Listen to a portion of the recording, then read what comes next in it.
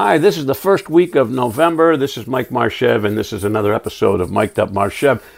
On the past couple of episodes, I've shared some real-life examples that I've been experienced to in my life, and this week is not an exception. I was down at the Cooperstown Clark Gymnasium, and something occurred to me in the locker room again that I wanted to share with you.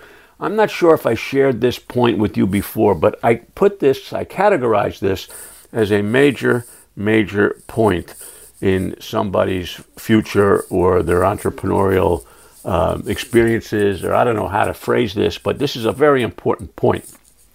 Now, before I comment on the Clark Gym episode, I want to remind you of something I've always called one-upsmanship.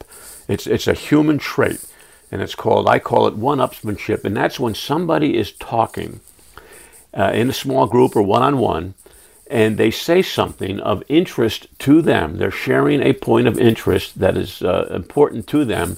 And as soon as they finish talking, the person they're speaking with chimes in with a similar experience of their own. And what happens is, for example, my son just graduated from UCLA. Oh, my daughter just graduated from Dartmouth, and we're so proud of her, and she's going to become a doctor. Well, a moment ago, we were talking about my son graduating from UCLA. That's the topic I wanted to expand upon. And next thing I know, we're talking about your daughter graduating from another place. Well, it happens all the time. You may not notice it. You are probably, 99%, I'm sure, you are guilty of this shortcoming. I call it a shortcoming. I call it a flaw. I'll even call it a flaw. It's called one-upsmanship.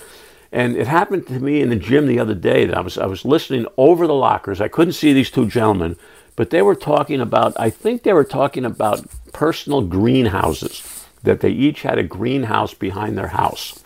The things that grow plants and fruits and flowers and things like that, a greenhouse. And I just heard this banter back and forth, and it was so obvious that as soon as one gentleman finished speaking, the other one started his sentence with a pronoun I or me or our, and he immediately brought the conversation back to his side of the table. And as soon as he finished talking, the other fellow did the exact same thing. And I'm there almost giggling to myself, saying, no one's listening they're not listening to each other. They're not learning anything. They're not sharing any information. They're just waiting for their turn to talk, to hear themselves talking about something that they are very interested in, they are very proud of, and it's all about them. And it happens all the time. And now that you're tuned into it, you will see that you do it and other people do it. Why? Because it's a human way of operating. However, if you want to differentiate yourself from everybody else, hey, guess what? Don't do that. And you say, well, what do I have to say? You don't have to say anything. You already know what you know. And I'm going to tell you something. Very few people care about you or your experiences or where you've been or where you're going or your kids or your greenhouse. Very few people really care. They're just waiting to talk about their greenhouse and their kids and their vacation and their future and their business and their experiences, their successes. It's a human flaw. And if you want to differentiate yourself from everybody, don't do it. And I go back to my sales mantra that I believe in, and it works, and people will love you for it. They'll love you without you even talking. How cool is that? Get other people talking. There's the secret. There's the magic formula. There's the magic beans. Get other people talking, because that's what they like to do, and they like to talk about themselves.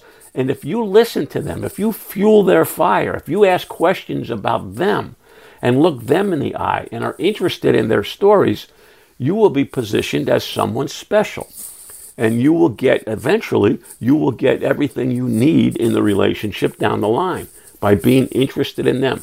Another little twist on words, if you want to be considered interesting, with an ing on the end, if you want to be considered interesting, then first you become interested with an ed on the end.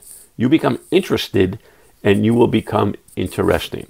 That's the clue. And it happened this week in the Clark Gym, and I just had to share that with you this week. I might have mentioned it to you before, but it's a powerful, powerful reminder.